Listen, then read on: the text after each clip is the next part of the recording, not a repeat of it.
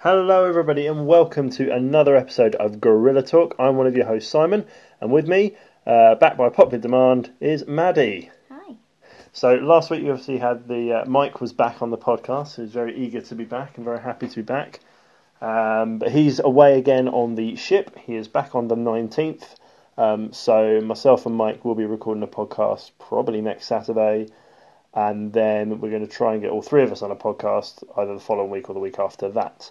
So Mike will be back at the end of next week. But this week we have got a fair bit to talk about in terms of movie and TV news and some new gaming stories for you.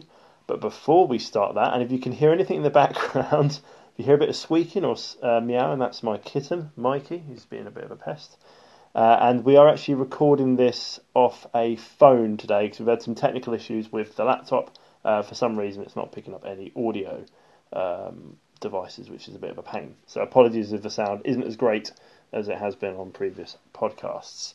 But before we go on to the news stories, what have you been playing a lot of, Maddie, recently? I've been back playing Destiny Forsaken for. I played it for 10 hours straight the other day because games are. Have you completed it yet? I have completed the main story quest, yeah.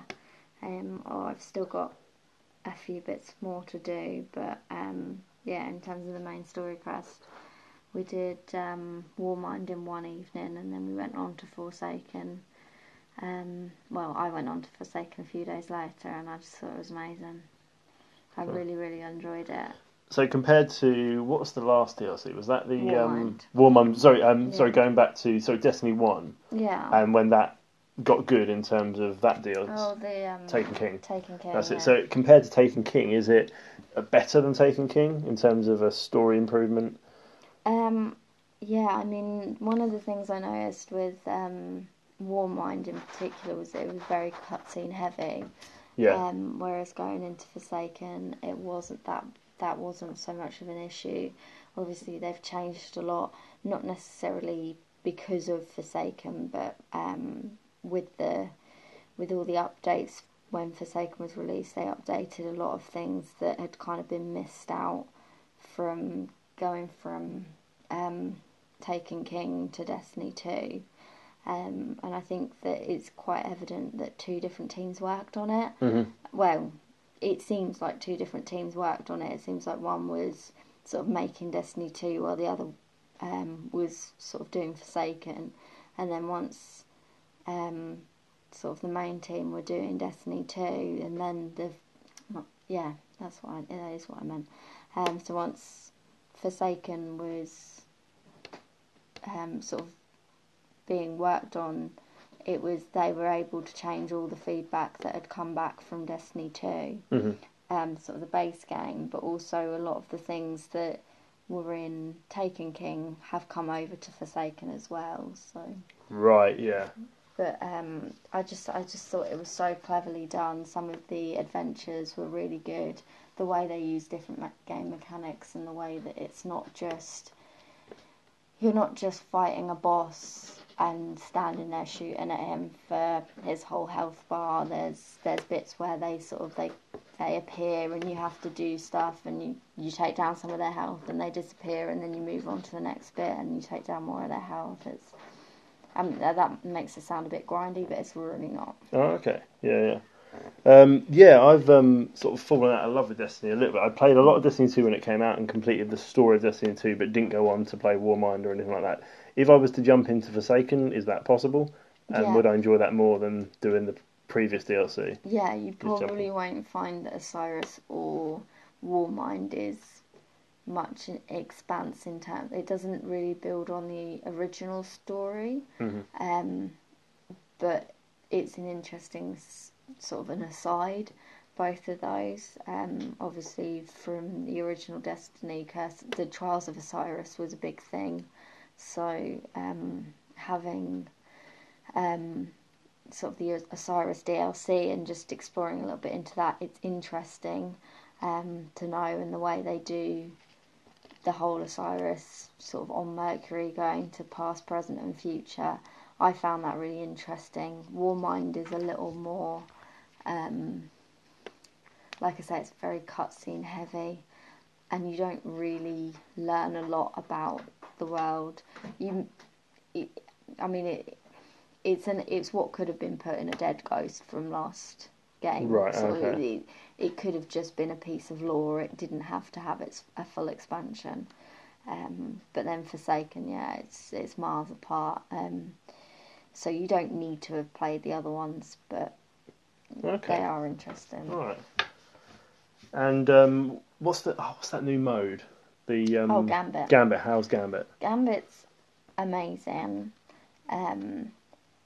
although it is also frustrating. Yeah. I was finding that we were, when I was playing it, sort of the teams seemed to be evenly matched right up until the Primeval, and then all of a sudden the other team's Primeval just died incredibly quickly compared to sort of our team. And I don't know if that was just the team that we were working on or what. And also, if you play against a clan, you've got no chance. Right. Because obviously they're all working together, and I mean you get the same in the original in Crucible, but yeah, it's a lot more evident because of the way they work together. But yeah, we'll see. And I've seen like the reviews are very, very positive. And speaking to a few friends I went to uni with who play a lot of Destiny 2, they're really impressed with, and they say it's like steps in the right direction. My friend Chris, his only concern is they've done this before, where they've stepped like with Taken King, and then when it got to Destiny 2, things sort of slid off a cliff again. Well, this is what I concern. mean. Yeah, this is what I meant with the whole two different teams thing, because it seems like a team made Destiny and another team started working on the Taken King, and they made all their changes and lifestyle improvements. And while they were working on the Taken King, the original team were working on Destiny 2, and they clearly weren't communicating over what was working and what wasn't. So then Destiny 2 comes out and it feels like a step backwards, because the team that worked on Taken King didn't work on Destiny 2, they worked on Forsaken, right, yeah, if that makes sense. Yeah. That's what it seems like anyway. Obviously I've got no confirmation to say that is. I think I've heard that before though, that that's the issue, that's why they had the issues they have. Yeah. That's what a lot of people say in terms of like developers working on like games alongside each other and things like that. That tends to be how it goes, is that there's two teams, one works on one bit and one works on the other. Yeah. I mean, I did look at sort of getting into say. I think what I will do is probably wait till early next year, once the big holiday season dies down and I've played a lot more of Red Dead and kind of tried the Red Dead Online. I might try and get back into it. It's just not easy. It is expensive. Looking at Forsaken, because you have to. I think it's like 50 odd quid by the look when I went on the store. So you can buy Forsaken on its own is $39.99, Right. but if you get if you pay, I think it's either $54 or $59.99, you get the expansion. It's called the annual pass, and Right. they said there's 3 extra Okay. It might be worth just saving up pieces of and DLC doing coming that. out. The thing is, one of the things that they complained about before, or a lot of people complain about with like DLCs and stuff, is that if you don't buy it, then you get locked out of it. Especially like a game like Destiny, where the idea is for you to keep coming back. Yeah. But one of the things they've done is they've released sort of a roadmap for the next 3 DLCs, but alongside it they've also put what the free stuff is going to be as well. So, for example, in December, the annual pass content is called Black Armory, which is called Discover Weapons of Light and Fury, add the Black Armory's treasure to your legend.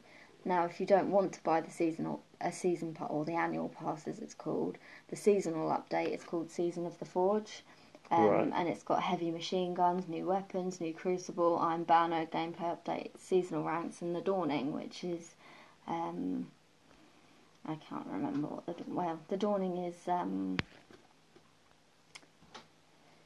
the Christmas event. Right. Okay. So and they're doing that December, spring, and summer. That's their 3 pieces of content in the annual pass. Okay. But they've also got alongside it what's coming to if you're not buying the annual pass, if that makes sense. Yeah. Ooh, wow.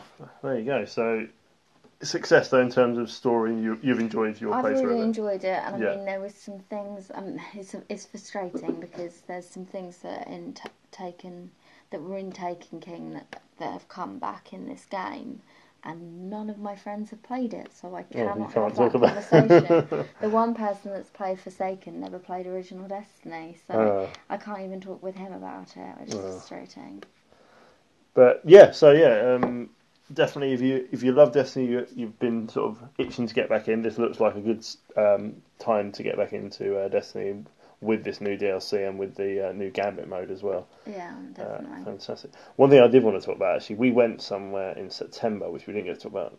Yes, so up to now was RTX. Oh my goodness. And it was amazing. We've both never been to RTX. I've never been to a convention before. Never been to a convention. So I've been to EGX a couple of times, and me and Mike talked about our experience of EGX on the last podcast, so go back and listen to that one if you want to hear a bit more about EGX. But RTX is very different. It's EGX, I'd say, is more sort of how would I describe it? More sort of consumer. Yeah, it's more people showing off the latest games, and you get to try them out. Whereas RTX was more of a convention where you get to meet. It's Rooster Teeth were the main sort of organisers, but we were there to see the people that set up Kind of Funny, which is something that we follow online. So there was Greg Miller, who's like CEO. You've got Tim Gettys, and then Andy Cortez, and we got to meet them. Yes, we did. Fantastic. That was amazing. So we went up on, was it the Friday before to the meet and greet? Yeah, we went to the Friday meet and greet, and then we went to the convention across the weekend. And it was really interesting because having not previously been a consumer of Rooster Teeth content, I now consume a bit more. I now subscribe to Rooster Teeth first because I was quite impressed with some of the stuff I saw, and also some of the.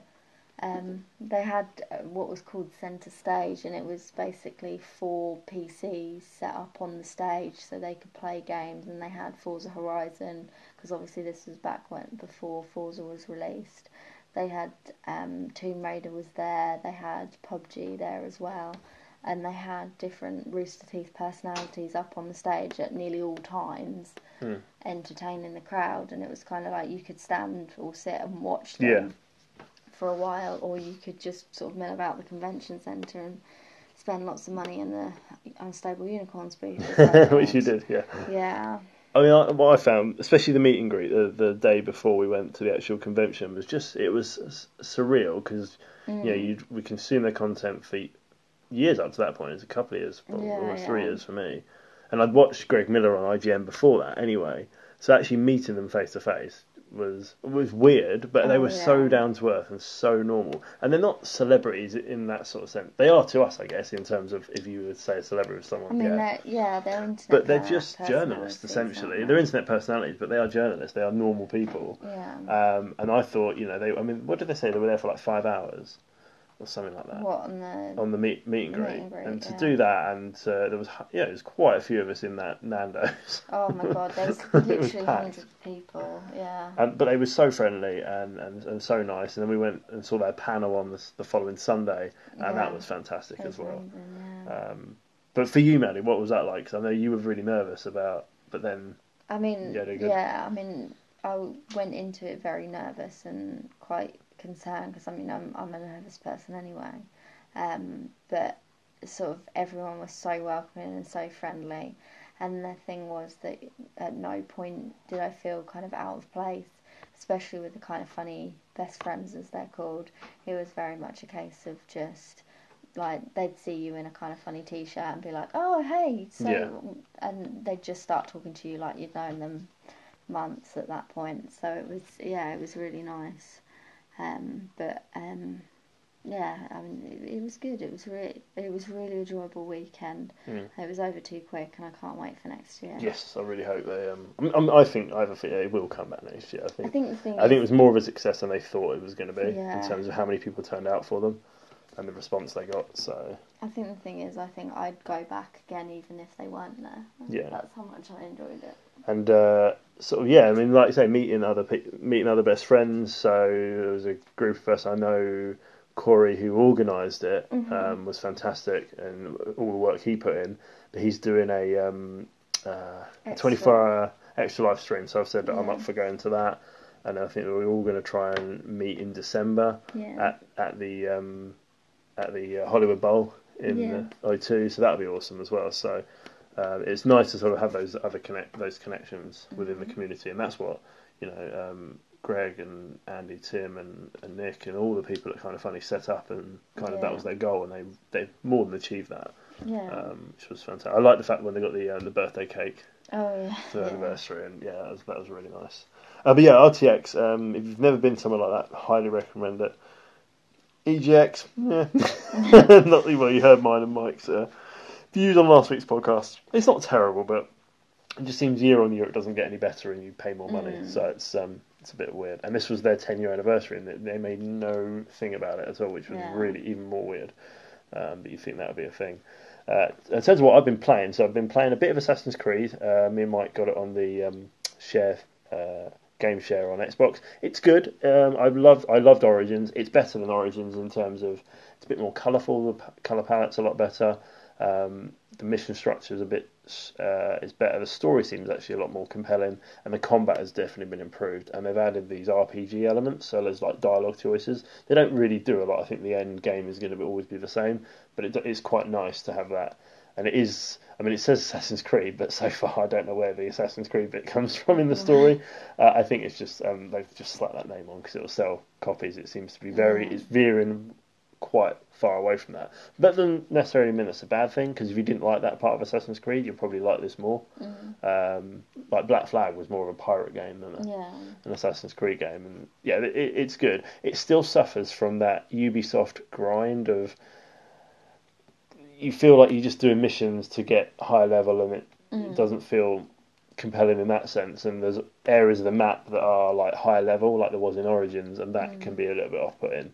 But I'm definitely going to try and complete it. And like I say, I'm a bit more engaged with this one than I was with Origins. And the other game I've been playing a lot of is Forza Horizon 4, and it is fantastic. It's really, really good. In terms of England, I think a lot of people, Mike was saying to me, is it the whole of England? Well, no, it's like the northern part of England. Yeah, it's like when they did like Italy and I can't remember the other ones. But it's really good. It's the season system works really well, where you go from like spring, summer, winter. That works. It makes all the roads, all the races feel very different to each other. Bless you. All the races feel different to each other. But yeah, it's really good so far. Really enjoy it. I just want to unlock the James Bond car pack at some point and try that out. But Forza Horizon 4 is recommended, especially if you like the third one. I can't wait to see what sort of DLC they release, because they had Blizzard Mountain on the third one, and then they had the Hot Wheels DLC, which is awesome. So I really hope there's something similar to that in the near future. But that's all I've been sort of doing, really. In terms of news stories, so we might do this podcast, like I say, we've had a bit of issue with the laptop, so there may be no music intros on this podcast. It may just be a straight talking podcast. So should we go on to some news stories from the gaming sphere? Yeah. I've kept it fairly light, because obviously I don't know what you guys talked about last week. Because we talked a lot about Red Dead. But I've kept it fairly light. But obviously the big news this week is PlayStation finally made the announcement that everyone has been waiting for and pleading for over years, the ability to change PSN names. So it's coming for all users early next year. However, there are some caveats to the experience. So the big question is that not all games will support name change adjustments. Only games released after April 1st, 2018 are guaranteed to work with the name change, while a selection of other games to be revealed later will work with it. PlayStation has also noted very specifically that not all PlayStation 4, PlayStation 3 and PlayStation Vita games and applications will work with this process. They also confirmed that some of this incompatibility may lead to issues with name changes, and so players may have to revert back to their old IDs in certain cases.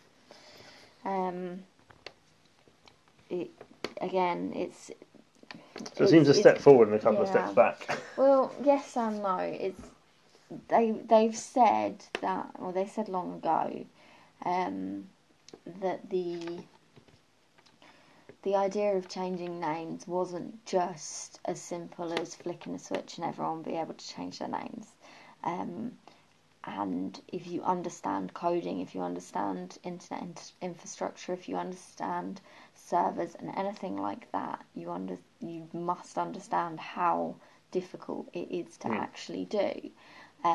Like I say, it's not just flicking a switch and suddenly you can change your name to whatever you like. And obviously you can compare it to Microsoft all you like, but Microsoft started out their infrastructure that way, whereas PlayStation didn't. I think in hindsight, they're probably thinking we should have done that in the first place. Yeah, definitely. I wonder with PS5 and that eventually, whatever that's going to be called, that is just a staple and that is on that machine. Well, this is the thing. From now, all the games that are released will have. But is that just referring to PS4, or are they not referring? Well, this is going on. Well, this is the thing. At the moment, they're only talking about PlayStation 4 because they've only just announced that they're working on PlayStation 5, which, shocker, was always going to be happening. But the way the infrastructure works is that retroactively, it's a lot difficult to change things that have already happened.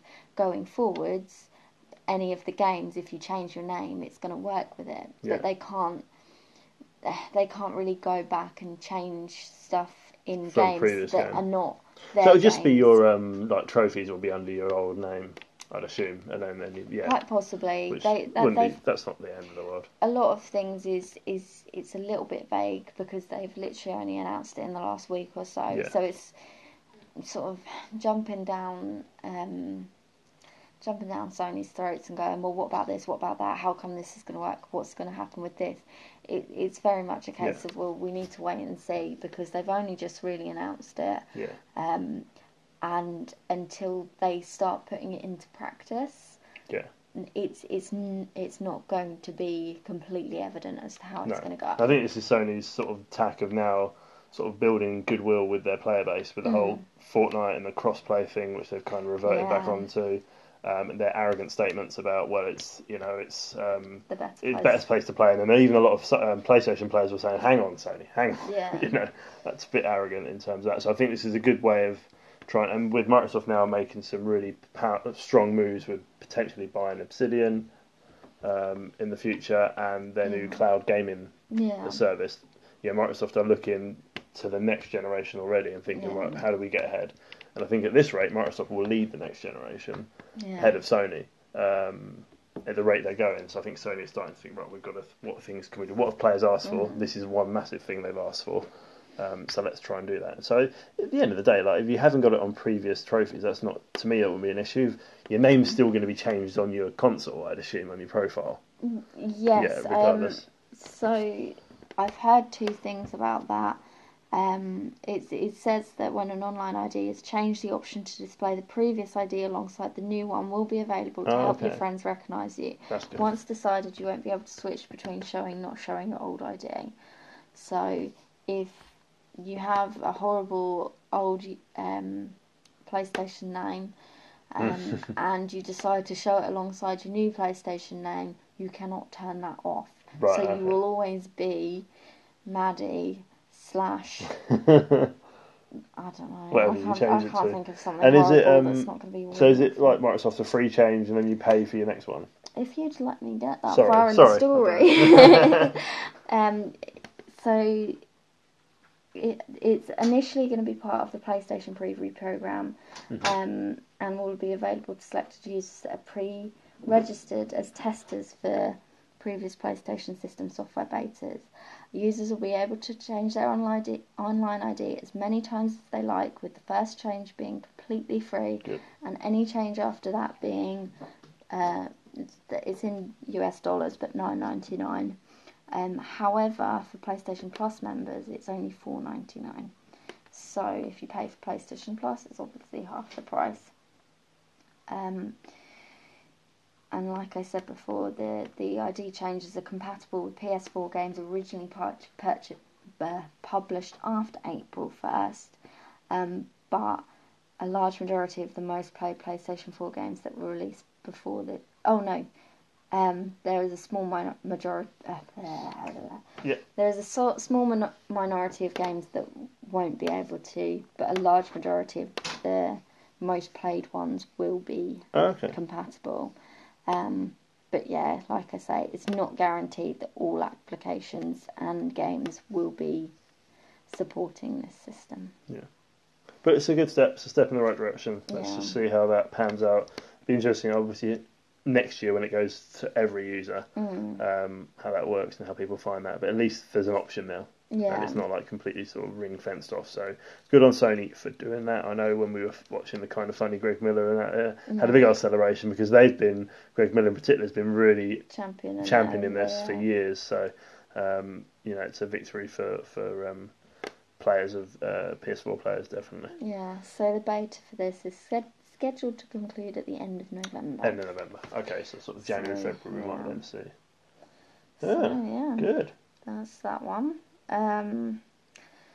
We spoke briefly about Destiny, so they've officially revealed the details for Destiny 2's spooky-themed Festival of the Lost, which, if you don't know, is what their Halloween festival is every year. They deck the tower out in decorations. You get a funny mask that you can wear on your head instead of your helmet, so you can look like an Engram or was there one some where of the bad guys. When I played it once, was a pumpkin? Did I have a pumpkin on my head? That was it. I remember doing that last year. Heads, that's it, Jack-o'-lantern.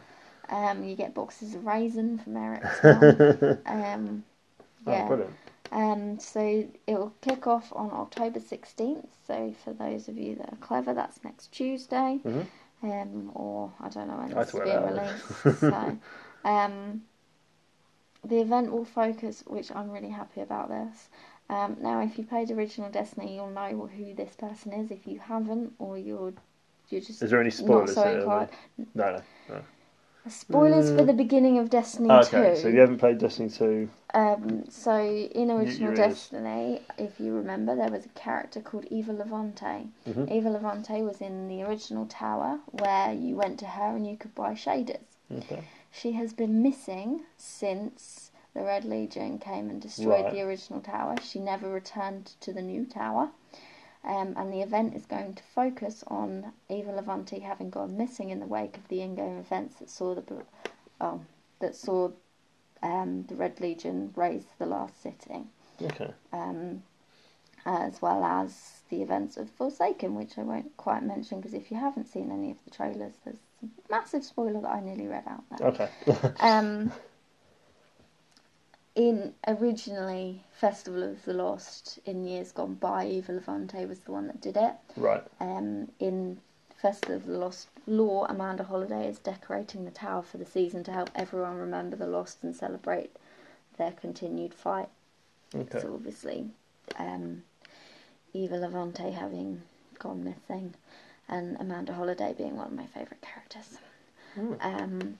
So the biggest addition to this is called the Haunted Forest. It's a Horde style mode, gives players 15 minutes to progress as far as possible in the Haunted Forest, wiping out as many ghouls and demons as possible along the way. The Haunted Forest grows increasingly difficult the further players progress in each run. The mode can be tackled solo or in a group with either a pre-made team or through matchmaking. And there will also be a new quest line beginning the 30th of October, which will offer players a new powerful reward each week. I nearly, again, read out some spoilers there. Festival of the Lost will have new charms, daily bounties, and as well as a new horror story legendary auto rifle. And yes, there's all sorts of extra stuff. So yeah, brilliant. That'll be quite fun to play through. Cool. This one is a little bit obvious, but I thought I'd add it to the list as well. So, I mean, I've got no excitement for this game at all, but Call of Duty Black Ops 4, the Easter eggs will not activate until after the game launches. Okay. So there are Easter eggs in the zombies mode, but because obviously some people are getting review copies early and things like that, the Easter eggs in that will not go live until after avoid spoilers. It's launched on October 12th, which means that it's a level playing field for all players, so they can find them as a community. Yeah, I've got no interest in Blackout. The only bit I'm interested in, and I hope they won't, but it'd be nice if they released the Blackout mode, the sort of Battle Royale as a separate mode. I'd pay like 20 quid for that, because I'm hearing really, really good things. I'm hearing it's actually probably the best Battle Royale game out there at the moment. Blackout is really, really good. It's just a shame you have to pay 60 quid just to play one mode. So, I think I'll give that one a miss. Talking of spoiling things. A list of rumoured trophies and achievements for Red Dead Redemption 2 has leaked on PSN profiles by a user on Wednesday night. There are allegedly 51 achievements and trophies, 52 including PlayStation Platinum, and the list contains trophies that are rumoured for both single player as well as the Red Dead Online. I'm not going to read them out because they could be spoilers for you. Clear of those. However, they have not actually been confirmed as the real trophies. You can go online if you want to read them yourself. I forget his name. The guy that leaked it has a pretty good track record because he leaked the trophies for the new Assassin's Creed and Tomb Raider, and they were correct. So it says the user who leaked the trophy list said they're not a video game reviewer, nor do they receive a press preview copy of the game, and therefore are not entitled to an NDA, which is how they've got around the leak. He's also, like you say, leaked trophy lists in the past for popular games. Obviously, review copies will have been sent out or will be being sent out as we speak. With it being so close. And this game is in warehouses and people have got stock of it, so it's very easy for someone to get hold of a copy. Most likely. It tends to happen in like Saudi Arabia and places like that where copies get sold really early. And I think with a game this big, there's a lot of comments like, why wasn't it announced? Why didn't they announce it's gone gold? Rockstar never do that. They don't feel the need to. They did it for GTA 5 because it leaked really early and they were concerned about spoilers. So they just said, the game's gone gold, it's out there now, just stay off the internet if you want to avoid spoilers. They haven't done that this time for Red Dead. But that game it got rated by the ESP or ESR, and they never rate games unless they've played the game. And the final copy of the game with no things to be added on. Now, another thing, I don't think you've got it on there. There was a couple of weeks ago they said the download size of this game or the install is 105 gigs. Apparently now, I think it's the same leaker, said it's actually 50 gigs with a 3 gigabyte patch. How he knows about the 3 gigabyte patch, I don't know. But the 50 gig makes a lot of sense. I mean, it could still be more than that. Gears of War's like 100 odd gig at the moment to install, Gears of War 4. So it wouldn't surprise me. And this is a massive game. So, but 50 gigs sounds a bit more feasible and practical and believable than 105. And then the last story on my list is a game close to my heart. As everyone knows that I regularly play Pokemon Go. And still am playing it. That should have been one of my games that I was on my list. I caught an Alolan Executor today, the ridiculously tall ones. Oh, okay. Do you know the ones I'm talking about? I haven't seen it. I'll show you. Okay. So, a few weeks ago there was a mythical Pokemon called Meltan that kept appearing on everyone's nearby lists, and every time you tried to catch it, it turned into a Ditto. Then they released that the professors were working on finding out about it. Pokemon Go lore here. We're getting into the weeds of it.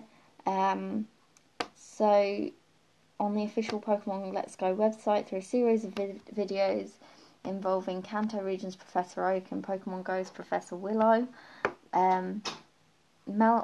Meltan can only be caught using a mystery box obtained through trading Pokemon from Pokemon Go and the upcoming Pokemon Let's Go game on Switch. Though the specific date hasn't been mentioned, new special research quests will be coming to Pokemon Go this winter that lets players catch Meltan after participating in various investigations with Professor Willow. I mean, I've still not finished my new one, let alone the is it Selby one? I don't know. Okay. Might be pronouncing that wrong. To then also have this one, I mean, there's just too many, Professor Willow. You need to slow down. It suggested that Meltan will have at least one evolution, perhaps obtained through catching multiple Meltan, though the video only shows a shadowy allusion to this. Okay. There is rumour that this is leading to the next evolution being released, because we have 3 on Pokemon Go currently, and there is rumour that a 4th one will be released alongside Let's Go. However, they did originally say that in Let's Go Pikachu and Let's Go Eevee, only the Kanto region are actually in the game. Right, so this is real confusing. Yeah, that is a bit. But, you know, we'll see. Yeah. Yeah. Oh, good. We'll just see what happens. Yeah. So that's my game. And it was that Ghostbusters game, wasn't it? Oh, you can pre-register for that now, can't you? I think. You can now pre-register for Ghostbusters Wild, which is, I believe, also by Niantic. Oh, okay. So it is very similar to Pokemon Go. You go around, you catch ghosts. It's got a bit of a story mode to it as well, which sounds quite interesting. Well, there is technically a story to Pokemon Go. You've just heard some of the lore. So. Yeah, but I don't think it's as obvious as, say, this no. Ghostbusters one is going to be. It probably won't run on my phone anyway. Ghostbusters one, which would be very disappointing. Right, I've got some movie news. So, recently announced, and this is quite exciting, James Gunn is in talks. Well, now he's confirmed he's writing Suicide Squad 2, but he may also direct Suicide Squad 2. So, goodbye Marvel, hello Warner Brothers. So, director, this is coming from Screen Rant. So, director James Gunn is in talks. Well, since this story's been written, I think it has been updated. Yeah, so he's going to write Suicide Squad, while also he's being eyed to direct Suicide Squad. Gunn helped launch the cosmic side of the Marvel Cinematic Universe through his 2 Guardians of the Galaxy movies and was on track to finish up his trilogy. However, Disney fired Gunn over old controversial tweets. So we've covered that quite extensively on previous podcasts. But it's interesting DC have now nabbed him. I know after he was fired from Disney, there was a lot of talk about multiple studios trying to get Gunn under their wing, essentially.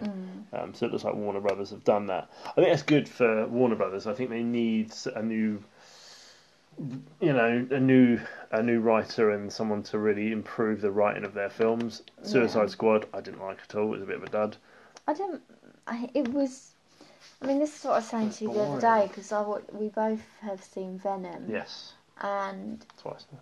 I've only seen it. I think it's very much a case of we're expecting too much from superhero movies these days. And I was talking to someone about this the other day. And I was saying about how it's very comparable to westerns back in the day. So it's all the rage to have superhero movies out and about now, and we're keeping them. We're trying to hold them all to this incredibly high standard that Marvel has set, and I think we're expecting too much for them. They're not supposed to be this high work of art. They are just. But I think with Venom, even Mike called it. Mike said, "This film's going to be bad," and it was like, yeah, it wasn't. I don't think it was as bad as. Well, I generally think gave it like a 4. I'd say for me it's more of a 6. If I was to sort of scale it on that scale, 6.5 maybe. The story is complete trash. It makes no sense. It's tonally all over the place, but it is saved by a fantastic performance from Tom Hardy and his interplay with him and Venom. So with a sequel, that can definitely be explored more. And I think just improve your storytelling. I read Ron review and I kind of agree with it. It feels like a film from 2003. Like it doesn't feel like a film from now. And I feel it definitely had. There was obviously maybe not behind the scenes drama, but I think there was a lot of.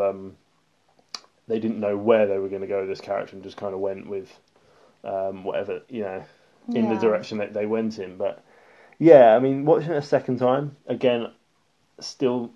Felt some of the editing was a bit just from a from that kind of side. So the SWAT team scene is really badly put together and cut, and it's almost like they're trying to hide some of the special effects, which is a shame, because in some places Venom looks awesome, but in some shots he looks terrible. So I think there's obviously an issue with budget and possibly time, and feels like it was a slightly rushed movie, possibly just to get it out there. Obviously banking on what happened with Homecoming, and it feels like the Homecoming had more input from Marvel, even though it was a Sony property, than Venom did. They said all along that was the case. They were much more interested in Spider-Man than they were in any of the other ones. Yeah. So I'm not really surprised by that at all. And I think with Venom, like the way they set it up near the end, so stay for the first post-credit scene, don't stay for the last one, which I did, and realised it wasn't even anything to do with Venom whatsoever. Because it does set it up really well for a sequel. Yeah. And I think they haven't greenlit a sequel yet. It's all based on how much money it makes. But at the moment, it broke like the Wednesday or the Friday record in America. Yeah. In terms of it made like 80 million, which is quite a huge amount. Yeah. The only problem it will have is if it starts to nosedive off a cliff and doesn't make any more money from now onwards. Yeah. That's where Sony might decide not to. But I really hope they put a bit more faith and they do support a sequel, because I think unlike Fantastic Four, which was just bad, this deserves another chance or another go at it. Yeah. With the villains they set up in future movies, I think we could have a really good Venom movie going forward. And somehow, I don't know how they do it, get Spider-Man in there somehow. I think that would be very difficult to do. They can't do it now. The way that it's set up, because obviously Spider-Man is now a joint Marvel-Sony property, and Marvel aren't going to let Sony put it in a film that Marvel have no creative control over. But they lose that after the third Spider-Man film. Yeah. So Sony will probably... Is Venom going to survive 3 Maybe not. Tom Hardy signed on for 3, but they sign these actors on for 3 movies all the time. I mean, the only other thing I'll say regarding Venom is that I saw something on the internet, and it rings true even with yourself, is that people keep slamming Venom and saying that, oh, this is bad, that's terrible, this isn't good, and they're still going and seeing it 2, 3, 4 times. I'd see it with them. So it's one of those things. It's like Well, I mean, the guy I saw it with, he's a huge Venom fan. He liked, again, the interplay between Tom Hardy.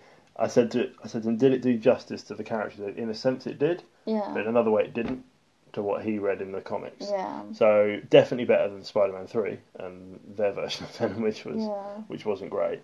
But yeah, I definitely recommend seeing it, just even if it's out of curiosity. Yeah. Because the more people that see it, the bigger chance it gets to get a sequel. And like I say, I think it definitely deserves that sequel, and to see where they can go with the story and take the character and see what Tom Hardy can do with it. There was a lot of that. Tom Hardy was saying that 30 minutes of his favourite stuff was cut, and he kind of sort of clarified what he meant by that was, as an actor, you record so much footage, and you want to see it all in the film, but that's never going to happen logically. So he's definitely more excited to do a third one, or a second one. Sorry. So fingers crossed that they get that chance, because, like I say, it wasn't terrible, but it definitely wasn't as good as it could have been. The way they set a sequel up, then there's definitely potential for it to be good. But yeah, going back to James Gunn, so at the moment he's writing, fingers crossed he directs. The only spanner in the works that he may not direct, there was a report recently, Jared Leto. So if they want Jared Leto in the sequel, he is very adamant he refuses to work with Gunn in terms of if Gunn was directing the movie. Doesn't mind if Gunn's writing it, because he's not necessarily going to be on set. I think in the past there's been a lot of sort of back and forth between them, where Gunn has like really sort of ripped into Jared Leto, and vice versa. I'm not surprised, because Jared Leto is no, I'm thinking of Johnny Depp. Johnny Depp. Carry on, forget me. And I think it was also Jared Leto, I don't think, liked the tweets and took sort of them quite personally in some respects, so I think that doesn't help. But yeah, maybe they can bury the hatchet and get him directing. Going on to some more superhero news, Brie Larson has signed a 7-picture deal with Marvel Studios. So Brie Larson's contract for Captain Marvel is for a whopping 7 movies. Marvel Studios created the biggest shared universe over the last 10 years, and believe it or not, they're only just still beginning. Avengers 4 will end the Marvel Cinematic Universe as we know it, as several mainstays of the franchise will be ushered out. As sad as this may be for many, it will allow for newer heroes like Doctor Strange, Black Panther, Spider-Man, and Captain Marvel to be the new faces. Captain Marvel in particular is being touted as the one who will lead the entire movie forward, with her first appearance with Captain Marvel, and then she'll be back in Avengers 4 next year as well. So audiences will quickly get to know Carol Danvers and witness her unprecedented power levels. These 2 appearances will be far from her last, though, as it's now been revealed her contract is... So, yeah, 7 movies, which makes sense. I think Johnny Depp, I was about to say Johnny Depp then. Why haven't their names just gone blank? Didn't Nick Fury sign on for 13? Yeah, that's it. Samuel Jackson. Yeah, he was signed 13. on. So, yeah, it makes sense. It makes sense, and it's not really surprising because 2 of those movies are next year. So yeah, and then there'll be probably 3 in her contract for Captain Marvel, a trilogy. Yeah, and then so it's going to happen. And then just to continue on the Marvel news, the Disney Fox deal will close early next year. So the major merger is coming together faster than anticipated and will now officially be completed on January the 1st, 2019. So we will then find out what the 71 billion that Disney paid for is actually going to get. So interesting news. We should hear more about that next year. And then I wonder, I don't know how potentially they could, I guess, put an Easter egg or a little credit scene at the back of Avengers 4 that links it to... Might be too early for that. I think what will more likely happen is Comic-Con next summer, if this deal is finalised as early as January, is when they do that whole... Because they haven't done this for a while. Here's the next 10 years of Marvel. And we start to see Fantastic Four logo come up and X-Men logos come up. So that will be very interesting. But I think it's still got to go through a few things before it's finalised. But it's very close now. Yeah. Johnny Depp is going to be back in Fantastic Beasts 3. He's confirmed. This is where Johnny Depp's been hiding. There you go. That's why we've been talking Johnny Depp. So he will be back in the 3rd Fantastic Beasts movie. There was obviously a lot of controversy surrounding Johnny Depp recently with his personal life. But it's interesting that they're going to keep him on for more films. I think he's got more of a role in the next one anyway, so... It doesn't he play Grindelwald, who is... The movie's called Crimes of Grindelwald. Yeah, so he's going to be in it. Yeah. I know they kept him out of a lot of the early trailers because of what was going on in his personal life. They keep him low key. Yeah. They did a similar thing with the last Pirates of the Caribbean movie when he was having some other things going on. They kept him out of like a couple of the first few trailers. Mm-hmm. So hopefully he can get himself together, and because he is a bloody good actor. Mm-hmm. So yeah, we will see what happens with that. Wasn't really a Harry Potter fan, but I did like the first Fantastic Beasts. So I've never seen Fantastic Beasts, really and good. I've not read the book either. I know it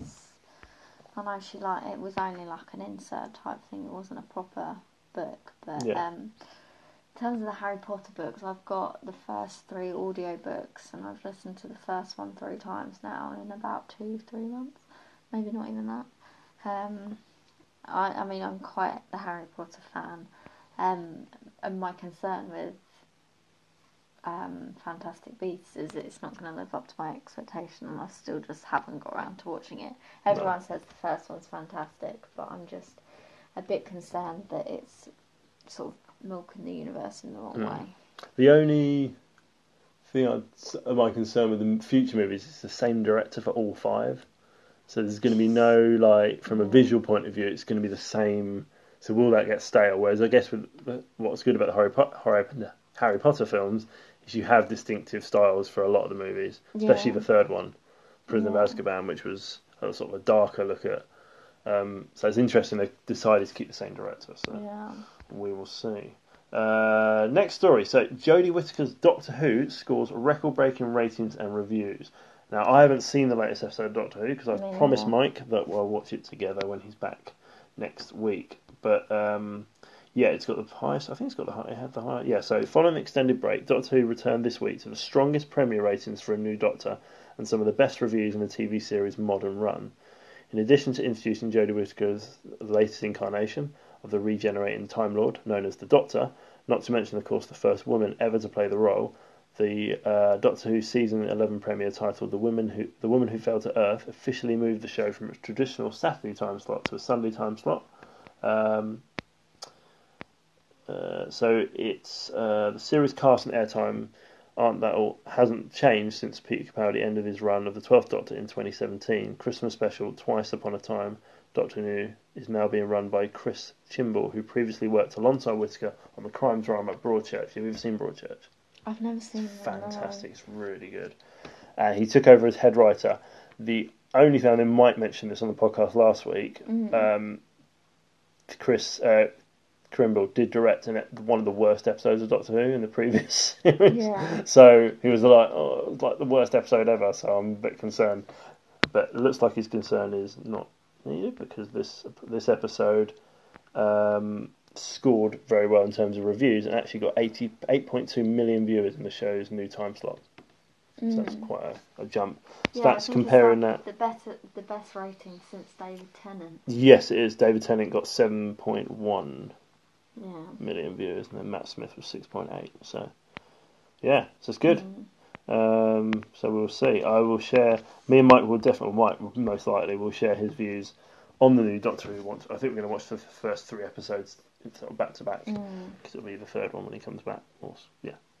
So yeah, that'll be really good. So yeah, Doctor Who back on track, and no worries that they changed the gender of Doctor Who, which was completely silly. All the uproar with that, and I know it's an alien, so does it really matter what gender it is? Now Bond was very interesting because the producers of Bond have said they will never change the gender of Bond, which makes more sense because the way it was written is very different to Doctor Who. So yeah, it makes sense that he will stay as a man. Whereas Doctor Who, it's nice that they're changing it up, and it sounds like she's the best Doctor in a while. I know there was one guy on the Kind of Funny group said he thinks she's better than David Tennant and Matt Smith and Peter Capaldi. So it's a good start, and I think she's only signed on for 1 series. So let's hope, fingers crossed. I mean, it's one of those things, isn't it? Yeah. She might be waiting to see how audience react to her before she says, so far, I'll stay good. for more. And also, who was the sorry? No, I was just going to say, and also, obviously, not only that, what else is she going to be offered? Right? She might not want to commit to certain recording time frames if she's got other things going on. Yeah. It's interesting because they normally lock them in for more, but fingers crossed that there will be more if this is as successful as it is. Or does Doctor Who need a break after this? Because it's been... I don't know. I mean, I forget that it even exists sometimes. I never watched any of the Peter Capaldi ones. I think I saw a few Matt Smith. Yeah. I stopped watching about David Tennant, to be honest. It came back in 2005, was when it came back after a break of 30 odd years. More, maybe 20 years, actually. And that was with Christopher. He was good, but he did one season. I mean, he was the 11th Doctor, was he not? Yeah, they kind of skimped over some story beats there and changed the lore a little bit. But if he was the 11th Doctor, that means that the original run was 10 Doctors long. Yeah. So we've still got a while before fatigue really should happen. Well, no, I mean, Doctor Who's been around 50 years. Yeah, exactly. So if the original run only lasted, 25? 1960. No, it might have been more than that then. It might have been 30 odd years. I don't know. It was 1960, I think it started, or something like in the 60s. Either way. So, yeah, we'll see how that goes. But, yeah, like I say, we'll share our views of those first few episodes once we've seen them. But, yeah, I know IGN, I think, gave it like an 8. So they really liked it. So we will see. So that's really the end of the news. So, like I say, this recording may go up a little later because I've got to work out how to get it off my phone and through my laptop, and it might have to go through Mike's laptop because his laptop hopefully works if I can't fix mine in time. But it will go up, so I do apologise for any sort of sound issues with it or anything like that. There probably won't, like I say, be any of the news music or the intro music on this podcast, but when we record next, we'll be recording off Mike's laptop, so it will be fine. Yeah. Fingers crossed. In terms of other housekeeping news, so we are 2 weeks from Friday. We're recording this on Thursday, so 2 weeks tomorrow till Red Dead. Myself and Mike are going to do a React video, possibly, the day of Red Dead's release, of our first 5-6 hours of the game. We're just trying to clarify when it's launching, because normally games launch on midnight, don't they? They unlock at midnight and you can play from midnight. The rumour is with Red Dead, it's going to be 5 o'clock in the morning on the 26th, because they want a worldwide release. I think that's possibly to avoid spoilers, even though the game is going to probably leak before then anyway. But anyway. Yeah. So we'll see if that changes. So if it does move from 5 o'clock, we're just going to get a good night's sleep on the Thursday and get up at 5 o'clock and play. Mike was like, we'll just get up at 9. I was like, you can get up at 9, I'm getting up at 5. Yeah. So we'll do a little React video, probably late afternoon, and post that on the YouTube channel and on Facebook. We may even do it as a Facebook Live video and then post it later on YouTube. It'll just be, like I say, a reaction to the first 6 hours of the game, or what we've played so far. It won't be a review of any kind. It'll just be our reactions. And then on the following week's podcast, we'll bore Maddie to death by talking about... we'll do like a little semi... It's a really hard one to review. I think a lot of these reviews are going to be reviews in progress, because the game is not long, but they encourage you to take your time. So I don't know how people... I guess if you're a journalist, you've got to review it for... power through it and get it, and then on your own personal copy, I guess you can take your time. But for me and Mike, we're not journalists, so we are going to take our time with the game. So it might be our review comes about 4 months later. But yeah, we'll share our impressions, and then we will be doing a podcast with all three of us, and that'll probably be on video as well as audio. That will probably be in the next couple of weeks, because Mike is back on the 19th and he doesn't go away again until middle of November. So there's a bit of time where we're all together, which is cool. So we can do some podcasts as a group, and